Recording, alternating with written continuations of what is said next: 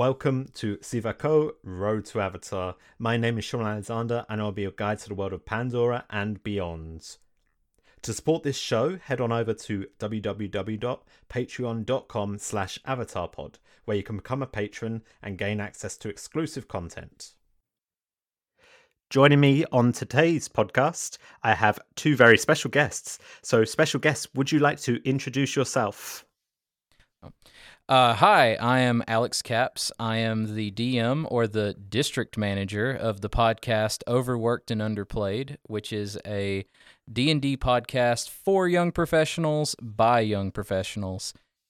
And joining me is one of our cast members. What up? It's your boy Marcel Hardy, and I play Richard Cox on Overworked and Underplayed. He is a human consultant turned halfling bard who wholly believes it's better to be lucky than to be good, but it's best to be both. And thank you both so much for joining along for this. And it's an exciting episode. I've been really looking forward to this one. Oh, as have we. But before we get to our main topic, I have a couple questions which I throw out to all my guests. The first of which is, when did you first see Avatar?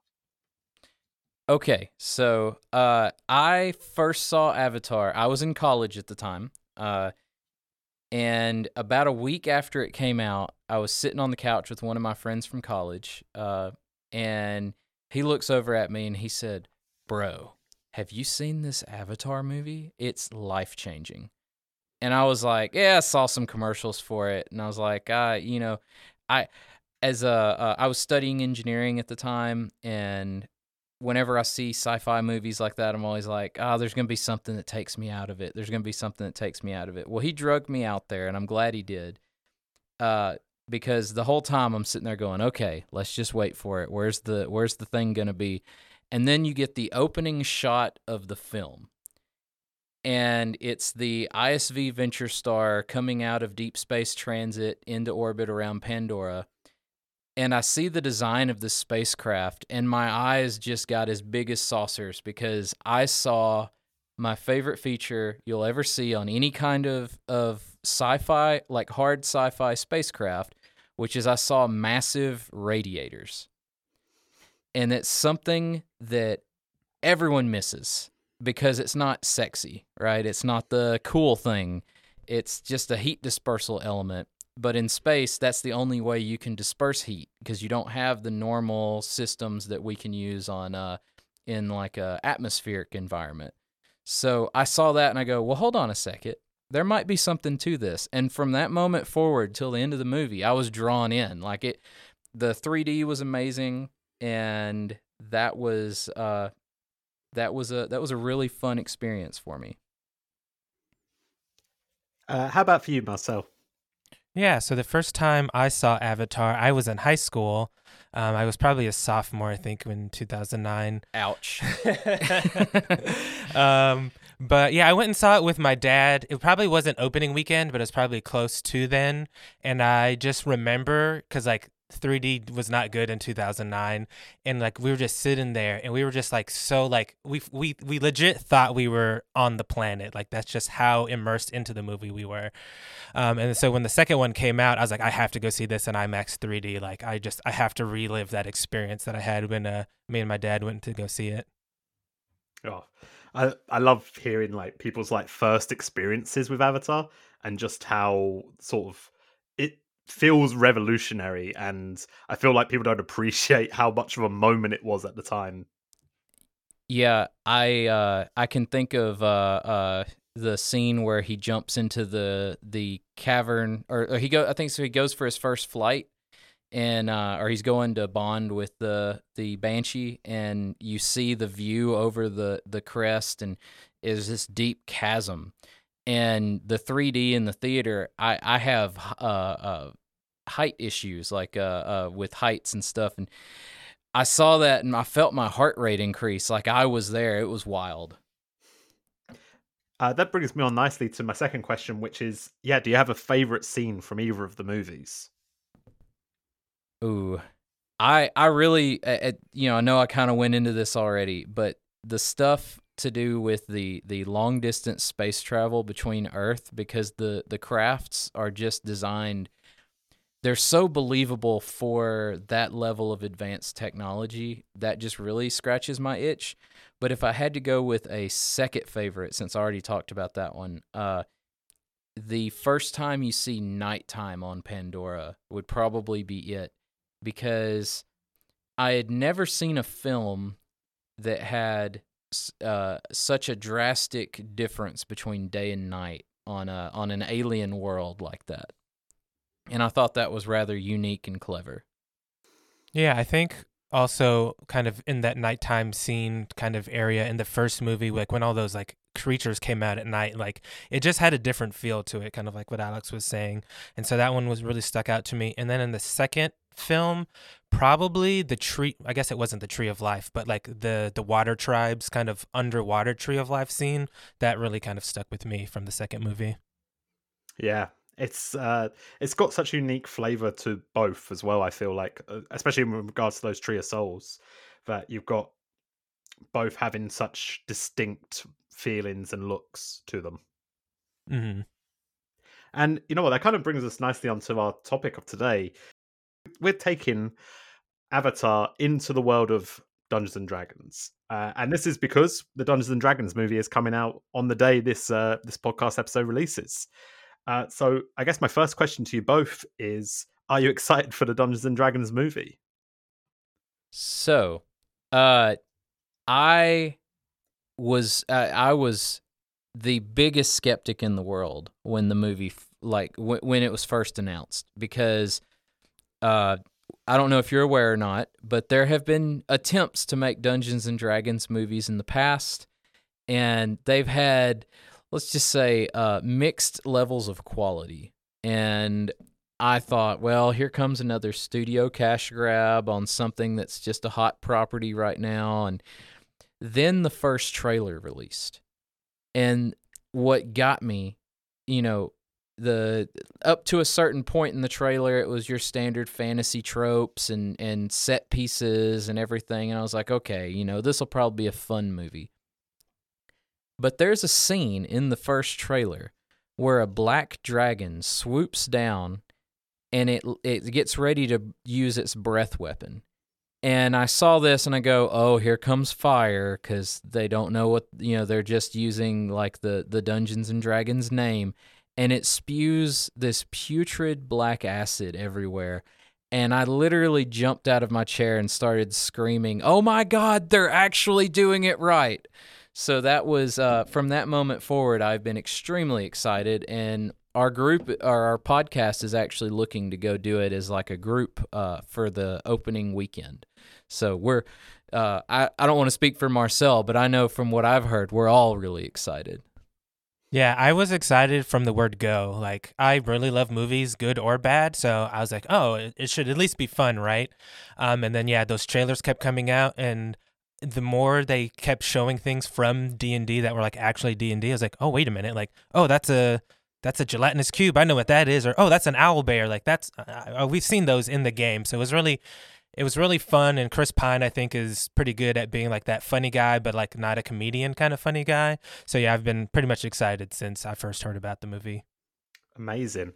And yeah, the reason I wanted to do this episode was because the new movie is starring Michelle Rodriguez, who was previously in Avatar. So that was my sort of link for today. That's a good link. Good segue. And also just an excuse because for the last year I've been playing Dungeons and Dragons, and I've been obsessed basically since, and I've wanted to try and figure a way to get Avatar into Dungeons and Dragons in some form. But I'm very new to the game still. There are people who have a way more experience than I do. So I thought I would recruit some people to help me out, which is where Alex and myself come in to help me. So yeah, I guess my first question is, where do we begin with this? Well, hold on. I have a question for you then. Ooh, okay. If you're obsessed, how many sets of dice do you have so far? I've only 3 sets of dice. All right. Those rookie numbers, you got to pump those up, champ. I know.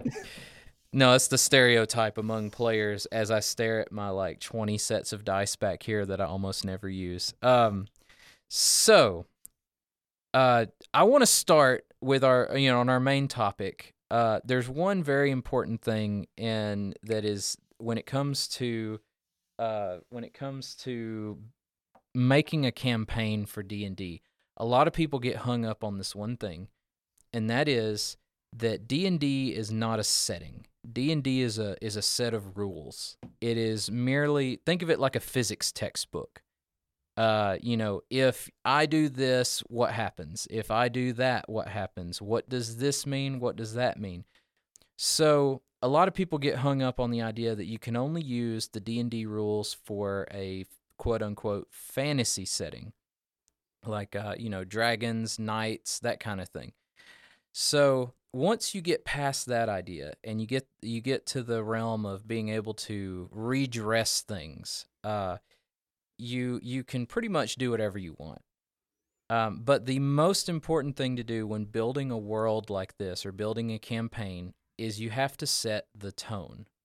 And it's same with film, same with books, because if you're going for something serious and you throw something just slapstick silly right in the middle of it, it's going to take you out of the immersion. We talked earlier about the 3D immersion. Well, there's a similar kind of immersion that happens when you get a really good campaign together and you get a group that's working together or working to undermine each other, but they're engaged. And so you got to set the tone. So for a Pandora campaign with the D&D rule set, in my mind, you have a few possible tones. And the first one is the one that's most similar to the character journey in the film that I called Going Native. And this is the idea that your characters are avatars and you become, like, you're either working to try to obtain the unobtainium for the corporation, or you decide, no, we're going to ally with the Na'vi and fight the corporation. The second tone was I call For the Corporation, where maybe your party wants to play as the invading security forces and wants to defend the outpost or wants to establish the beachhead. And then the last one is to actually play as Na'vi and discover, like, what are these humans doing here?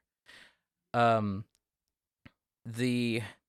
a few very different ways each of those take you.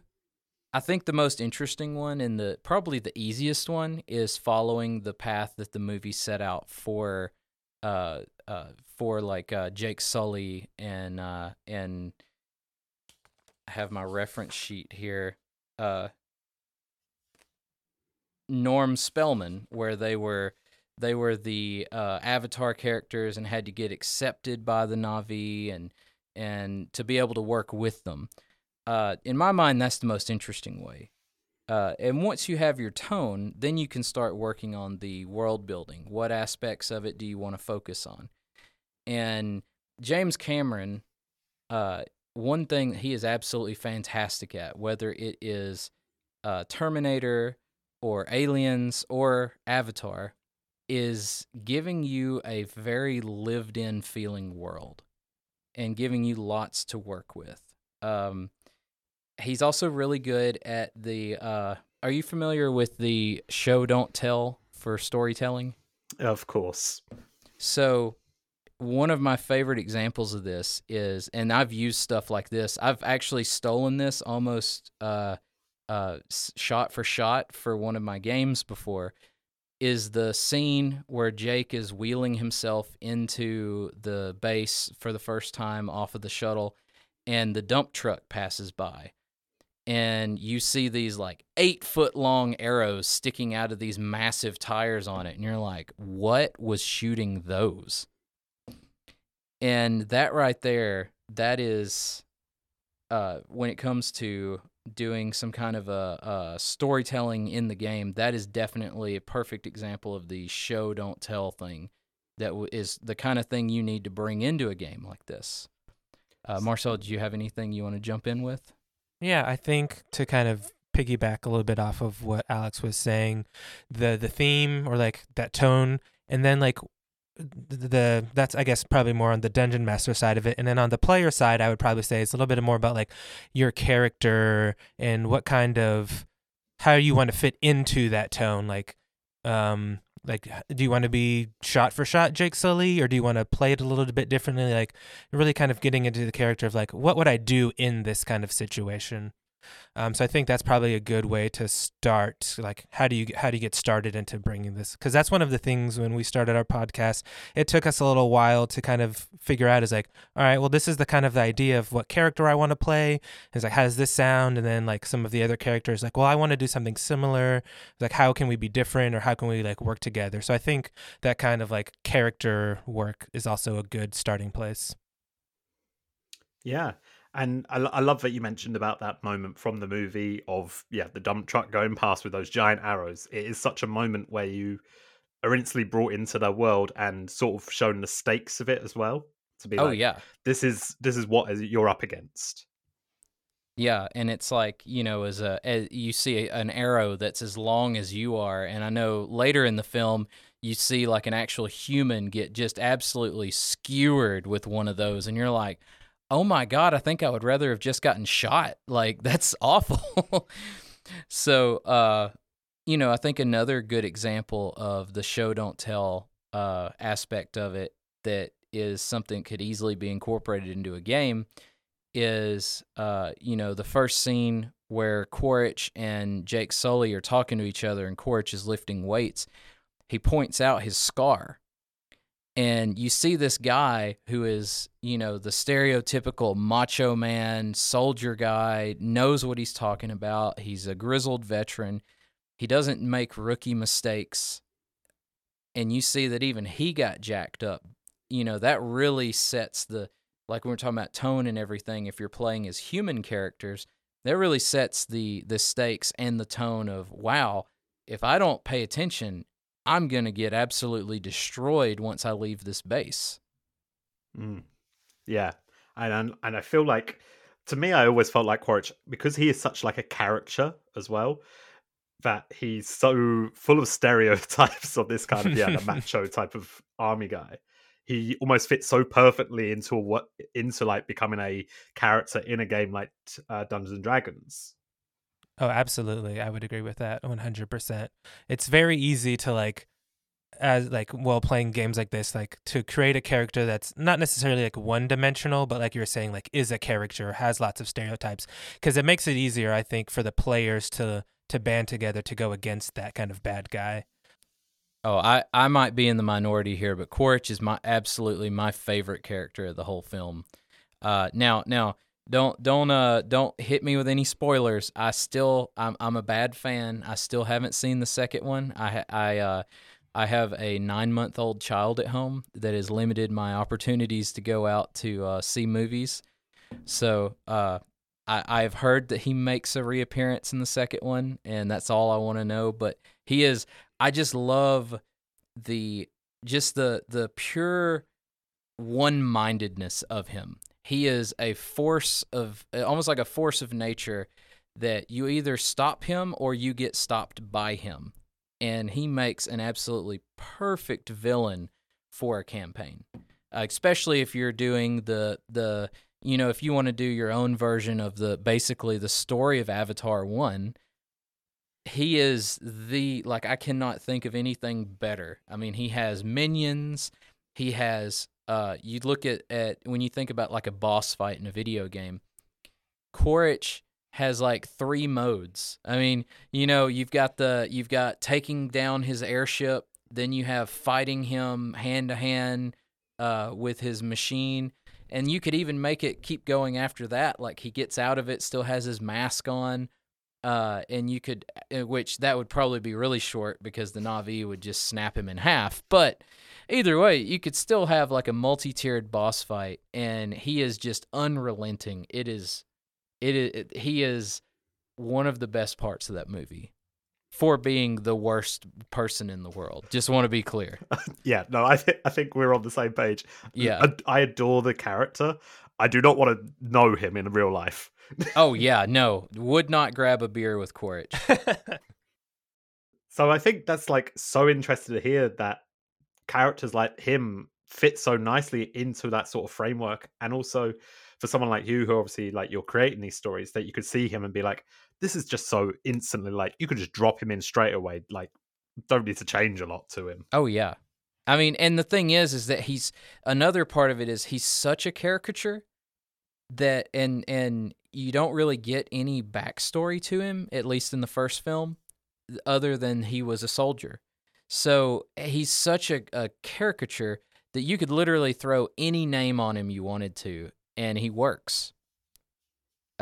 Because there's probably on a corporation that can afford to send people on 6-year round trip journeys, or is it one way? I can't remember if it's one way or round trip. Either way, they're sending these billions of dollars of hardware on these long-term journeys. They definitely have like 10 more guys like him that could probably show up the next week, or in 6 months or whatever, a few years. So that is definitely, if anyone is looking to do a Pandora campaign, that is an excellent starting point for a quote unquote big bad. Moving along from the atmosphere and the characters and things, you start thinking about the mechanics of the game. How is this going to work with the existing classes and race structure in the game? So, starting with your character creation, most people will either pick their class first and then their race. I like to do it the other way around, because I try to think of the character as what was their background, who are they, who's their family, what is it they always wanted to be, and then go from that way, like almost like a birth to adulthood kind of thing. And so the main two that you would look at is you have, there's really three, is you have the Na'vi, you have the avatars, and you have humans. So with the Na'vi, the one that stands out, or I'm sorry, let's start with the avatars. The avatars, I feel like them and the Na'vi should have some differentiation. You see some physical differences, there's the hand differences, but I think it goes beyond that to a oneness with the body and mind, and also the fact that they grew up on the world versus they learned about it in a textbook. And so for me, when I see the avatar, the first one that I see is the wood elf. So in the player's handbook, wood elves get a few things. They have dark vision, which helps them see at night, which is something. The fact that these the Na'vi have feline features, I feel like they would have some kind of dark vision. Your sleeping works differently, and I think that follows with the idea that you're in the syncing up machines that transfer your mind over to it. So maybe the avatar would sleep differently than a normal creature. And they have something called keen senses, which gives them enhanced perception ability. There's a few other minor features of the wood elf, but it keeps them different enough from where with the actual Na'vi, I see them more as a different character race, which is called the Tabaxi. Now, the Tabaxi, I forget which book it is in, but they are more feline characters. They're anthropomorphic feline characters with a more humanoid shape. So they kind of, if you could imagine an elf with cat-like features, that's kind of what they would look like. And they also have dark vision, but the big thing with them is they also get enhancements to their stealth, and they have a feature called feline agility, which allows them to move very quickly ever so often. And I feel like those two really match up well with that character dynamic, because you have two races that are very similar to each other, but they still have some differences, which might make, like, for instance, the Na'vi characters might see them and be like, "It's something not quite right about you. Something's a little different. You're an outsider. You're not exactly like us, but you kind of you kind of have similar features to us. And I feel like that's a dynamic that really gets played up in at least the first film. So that's my thoughts on those two races. The last one, you'd think humans would be the easy one. But this is where I'm going to throw in a little tinkering. I don't think that the humans in Avatar act like the humans in D&D. And which is why, in my opinion, if you're doing humans in Avatar, you would instead use the dwarf race, specifically mountain dwarves, because they have inherent combat training. They're smaller than the elf or the tabaxi, and they have a built-in armor proficiency representing their use of body armor, which is something that we regularly see that the Na'vi and the avatars don't necessarily use. Marcel, do you have anything you want to throw in there? I think the only thing that I would add in at this point in time is that question gets brought up a lot. So kind of after we kind of got introduced Sean, I looked up seeing if anyone else had made an attempt to bring Avatar into the world of D&D, and I think over the past few years there's a lot of subreddits like, hey, how would I do this? And one of the good things about Dungeons and Dragons, like Alex kind of described, is what's called homebrew, where you kind of take what already exists and either tinker it or come up with something new. And I've only found one successful-ish attempt at someone trying to do that. And so they created their own race that's pretty similar to what Alex described. So I'm actually kind of impressed. And I can send you the link, Sean, of what I found. And it's kind of goes through, and so the Na'vi they're taller, they have longer limbs, so they're a little bit faster than humans would be. Like Alex was saying, they have high proficiency in nature, being one with the outside. They're very perceptive and things like that. So that's all that I would add at this point in time about it. But I think that what Alex said was really insightful, especially as soon as he said I wouldn't make humans humans. I was like, he's going to say dwarves. And I thought, and the reason actually I thought it was going to be was because of the mining. Well, there's also that part of it. They are there to mine, and what better race in D&D to represent them than the people who are most well known for mining? And that brings an interesting point, because you could also make the argument that maybe that's just the security forces. Maybe the scientists are actually gnomes. But this is where I come to the idea of everything in the D&D books that is not a mechanic, that is not you rolling dice and you get this number. You can change it. That's the beautiful thing about the game. You sit down with your players and you say, hey, this is what I want to do. And this is how these things are going to work differently than what's in your book. And as long as everyone's okay with it, you can do whatever you want. And that's what I love most about the game. These are things called house rules. And for something like this, you kind of have to house rule a few things. And we'll get more into that when we get into the classes. But Sean, do you have any questions or do you have any comments you want to add on as far as what we've gone over so far with the races of the different characters or anything? I mean, for sure, it's really interesting to think of it in that way, especially with the humans, because, the obvious thought would be, oh, humans are humans, easy, don't have to think about it. But the fact is, in the environment of Pandora, they are at complete odds with the world. They're not the standard. And the fact of bringing making them dwarves instead, the whole mining and to do with armor, it all makes sense. I actually think that matches up so well. So the fun one now is we get into classes, and this one is going to be really fun when we get to the human classes. But we're going to start with the Avatar Na'vi classes. So, in doing my research about the world of Pandora, I've done a far deeper dive than I've done before. So this isn't just stuff that I knew off the top of my head. I came upon something called the 3 laws. Are you familiar with this? I am, yes. Okay. So the laws: you shall not set stone upon stone. You can't use the wheel, and you're not supposed to dig up metal from the ground. So that really limits where you can go with a Na'vi. Not as much with an Avatar. I think they have a little bit more leeway unless they want to get accepted by the tribe. There is that. There are those players who just want to watch the world burn. So maybe they don't care about what the tribe thinks.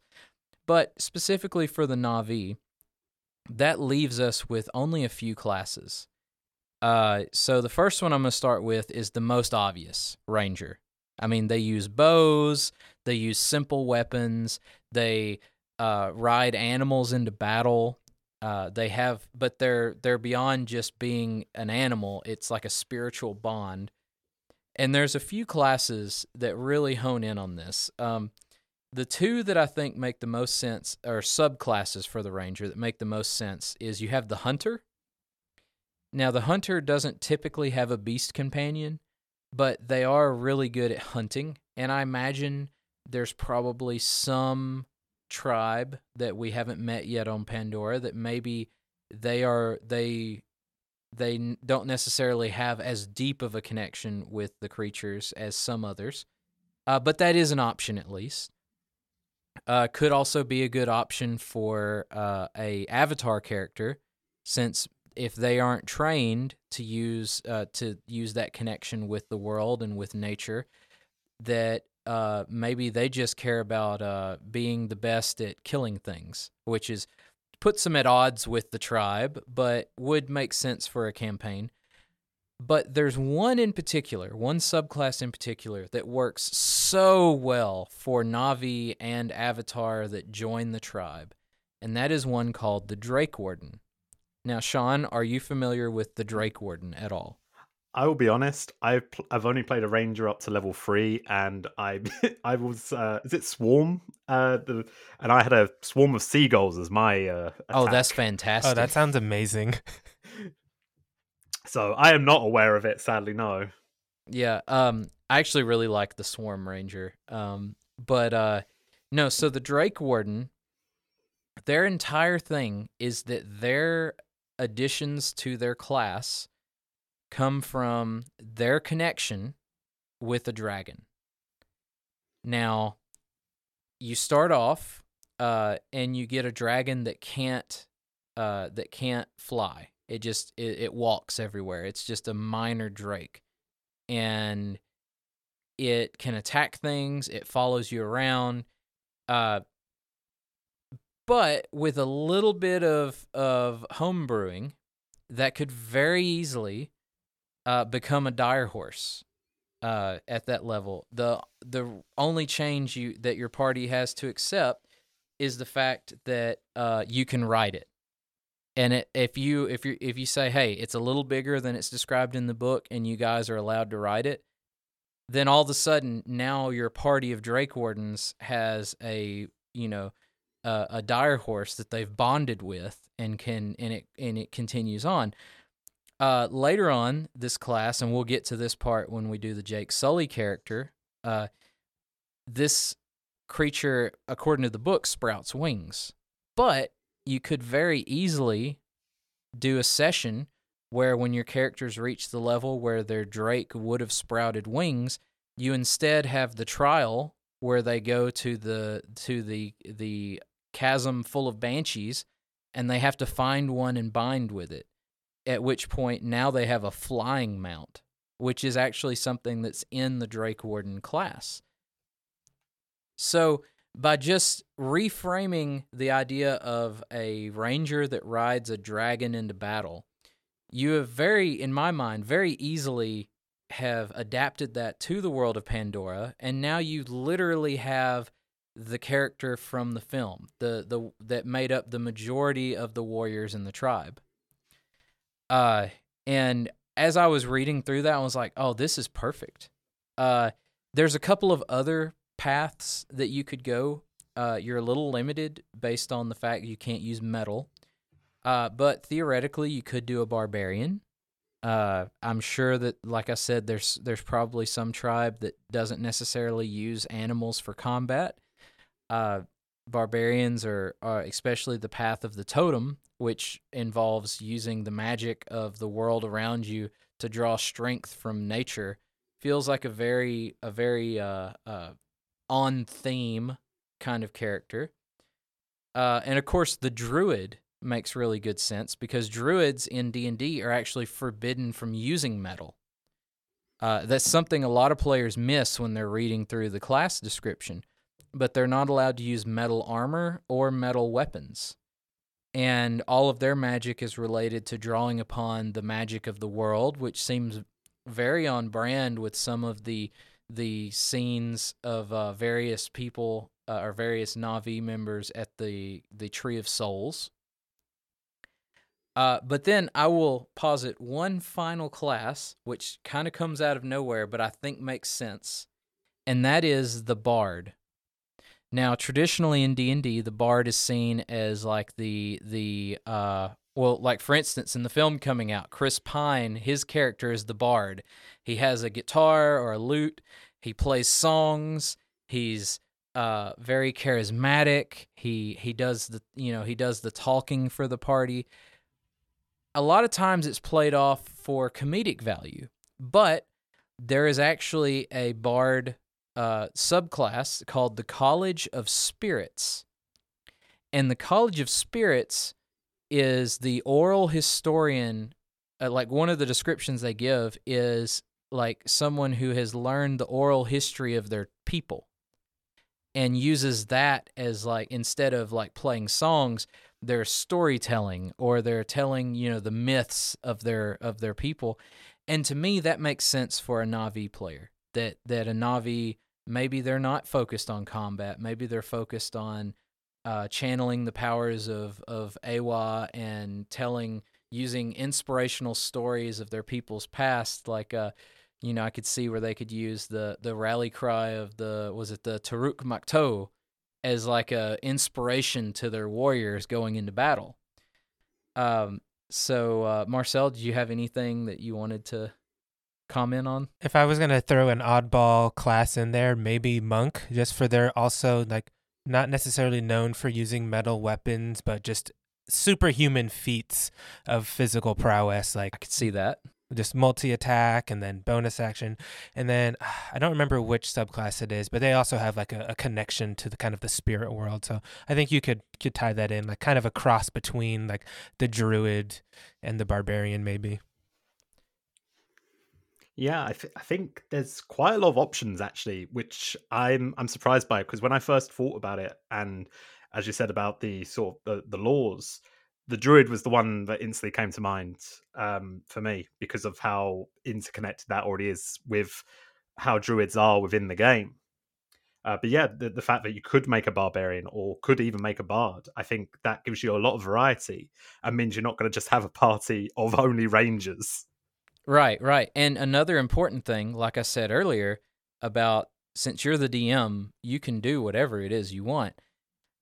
Who's to say that you couldn't have a weapon that was actually that was like a Thanator claw on the end of a stick that didn't functionally didn't act like a great axe, but it wasn't made of metal. And it's not violating any of the laws, and that could give, like, for instance, your barbarian could have, like, his traditional weapon, or his or hers traditional weapon, and you just have to think about how it will impact the game or how it will impact the flow.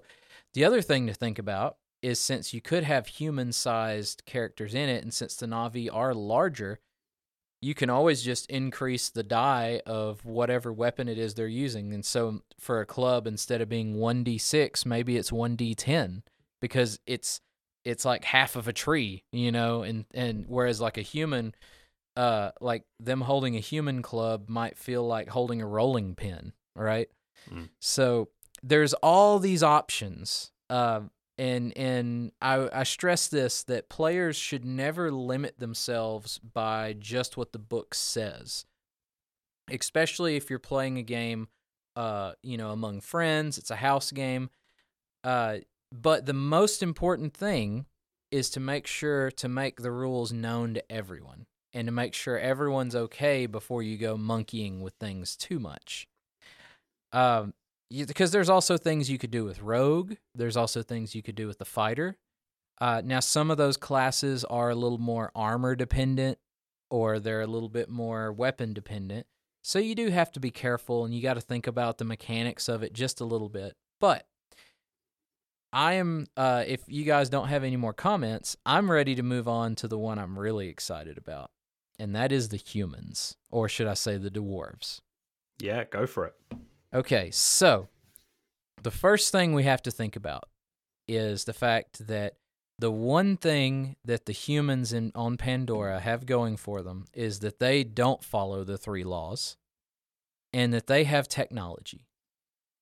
So how do we represent technology in a game like this if you want to have the humans be a big part, even to the extent of maybe you have a human party member, right? And I think back, are you familiar with Clarke's 3 laws in science fiction? Yeah, it's in iRobot, isn't it? I don't know if you've seen the film. Oh, that's Isaac Asimov's laws. I'm mixing them up. Yeah, Clarke's 3rd law is the one that's important, and that is any sufficiently advanced technology is indistinguishable from magic. I see. So it's the idea of if your culture is 1,000 years behind another culture and they whip out an iPhone, well, you're going to think they're communicating with the gods, right? Like, how can they make these cat videos appear out of nothing? So, in my mind, for human, quote unquote humans, I'm just going to use the term human from now on to reference earlier where we said dwarves and gnomes as the actual race per the book. You have paladins for the heavy combat soldiers in their mech suits. When I watched the film recently, and I thought about how would you, if I'm a guy who wants to say, okay, I want to play in your Pandora game, but I want to be one of the humans in that mech suit. How would you make that happen? Well, what does the mech suit do? It provides protection against some of the weapons. Although the fact that it can't take an arrow shot is kind of alarming, but that's neither here nor there. It provides protection, and it allows them to use weapons they wouldn't normally be allowed to use that do a lot more damage. And so in my mind, their mech suits are the armor. Your plate or your full armor. You could add additional rules to them. It also, with the paladin, you have things like smites, where maybe instead of the divine smite being a radiant attack of holy energy, maybe it's a burst of electromagnetic energy, or maybe it's just a missile. So, and that comes down with warlocks, sorcerers, clerics, wizards. They're all just different humans using different types of technology as their way of either exploring or defending themselves or attacking in the world. What are your thoughts, Marcel? Yeah, it's interesting you say that because I thought about this. There was like a spark in my mind when you're talking about the Navi's 3 laws, in that Paladin could probably also go for them because that's one of the key features of the Paladin class is, sticking to your tenet, sticking to your oath. And so I think that you could play that into the Navis as well. And instead of the smites being necessarily holy, and this is not necessarily a spoiler for you, Alex, but in the second movie, there's some more divine kind of things that seem to go on with one of the characters that I could see kind of tying to that function of the Paladin class. It's such an interesting idea to frame it that way, though, to have magic in... Because obviously this is the one thing that I always thought was going to be difficult to translate, because there isn't magic in the same way in Pandora, and the same way that in D&D there's not giant mech suits with machine guns. Right, so right. Where do you cross them over and combine the two, basically? And so, for instance, my first inspiration for this was, in the same vein where I said, if I'm a player who wants to wear the mech suit and shoot the big gun. How does that work? Well, by that same vein, I thought about, well, if I'm the player who likes to play wizards who cast Fireball, well, what is that? Well, instead of casting Fireball, maybe he's using his communication device to call in an airstrike. So and this is the one where I talk about, if you're going to have player characters specifically holding these roles as humans, it takes a lot more work, but there's still options for that. And it would just require you to do a little bit more on the back end before you get started. And I really just wanted to stress, and this is one thing, anytime anyone asks me for advice in the game, I stress to them that if it's your game, if you're the DM, you are the authority, and your job is to make sure the players are having fun. So if the players bring you something like, well, I want to do this, you should be thinking, instead of how that's going to break your game, you should be thinking of, how can I incorporate that so this person is having fun doing the thing they want to do while not ruining the game for everyone else. And so there's options where you can come in and you can reskin some of these things. Like, for instance, the warlock. They sell their soul to the devil. Well, if that's not a corporate a corporate miner, I don't know, like you're going to travel to this other world and you're going to mine this resource that the people who live there don't want to give up. That sounds like you signed one hell of a contract. So, and their Eldritch Blast feature could just be, it could be a little more fancy than just a gun, but at the end of the day, it is a ranged attack that deals X amount of damage when you hit. It's a gun. It's a blaster. It's a cannon. Whatever you want it to be, it can be. So, and of course, you get down to the level of there's even a class in D&D called an artificer, and their entire thing is that they build contraptions. Well, they're a mechanic. It's fairly simple to redo some of these things with just a little bit of mental tinkering, is what I call it. Yeah, Artificer was the one that sort of came to mind for me, and specifically was because Michelle Rodriguez's character Judy, she is a mechanic. She's the one who pilots the chopper for the crew, and yeah, that's sort of where I had in my mind for her.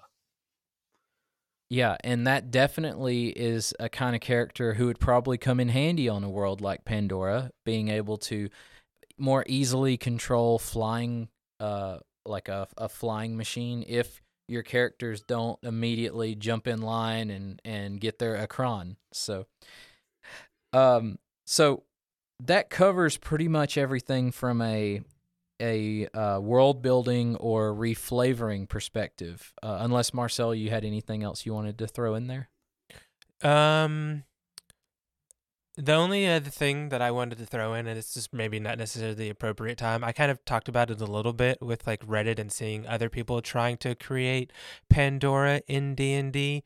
One thing that I did find in my kind of like research was how many of the other James Cameron kind of IPs like Terminator and Aliens and even Titanic do have games. Like, so they're not necessarily Dungeons and Dragons, but people have created RPGs for those other IPs. But for whatever reason, Avatar just didn't get made. And I don't know if that's hilarious. He just kept things too close to the chest and people couldn't, use the IP or what the deal is. But I just found that interesting. So I think, Sean, if you want to make it big in the game making world, this is your opportunity. Oh dear, I better get started now. I might be finished by the time we get to the fifth one. Thanks for listening to part 1 of our Dungeons & Dragons special. Check back next week as we discuss how you can create the characters of Jake Sully, Neytiri and Quaritch in Dungeons & Dragons and play them yourselves. Thank you for listening. This episode is dedicated to our patrons Eric Scrock, Patrick Regal and Lauren King. To become a patron, visit www.patreon.com/avatarpod.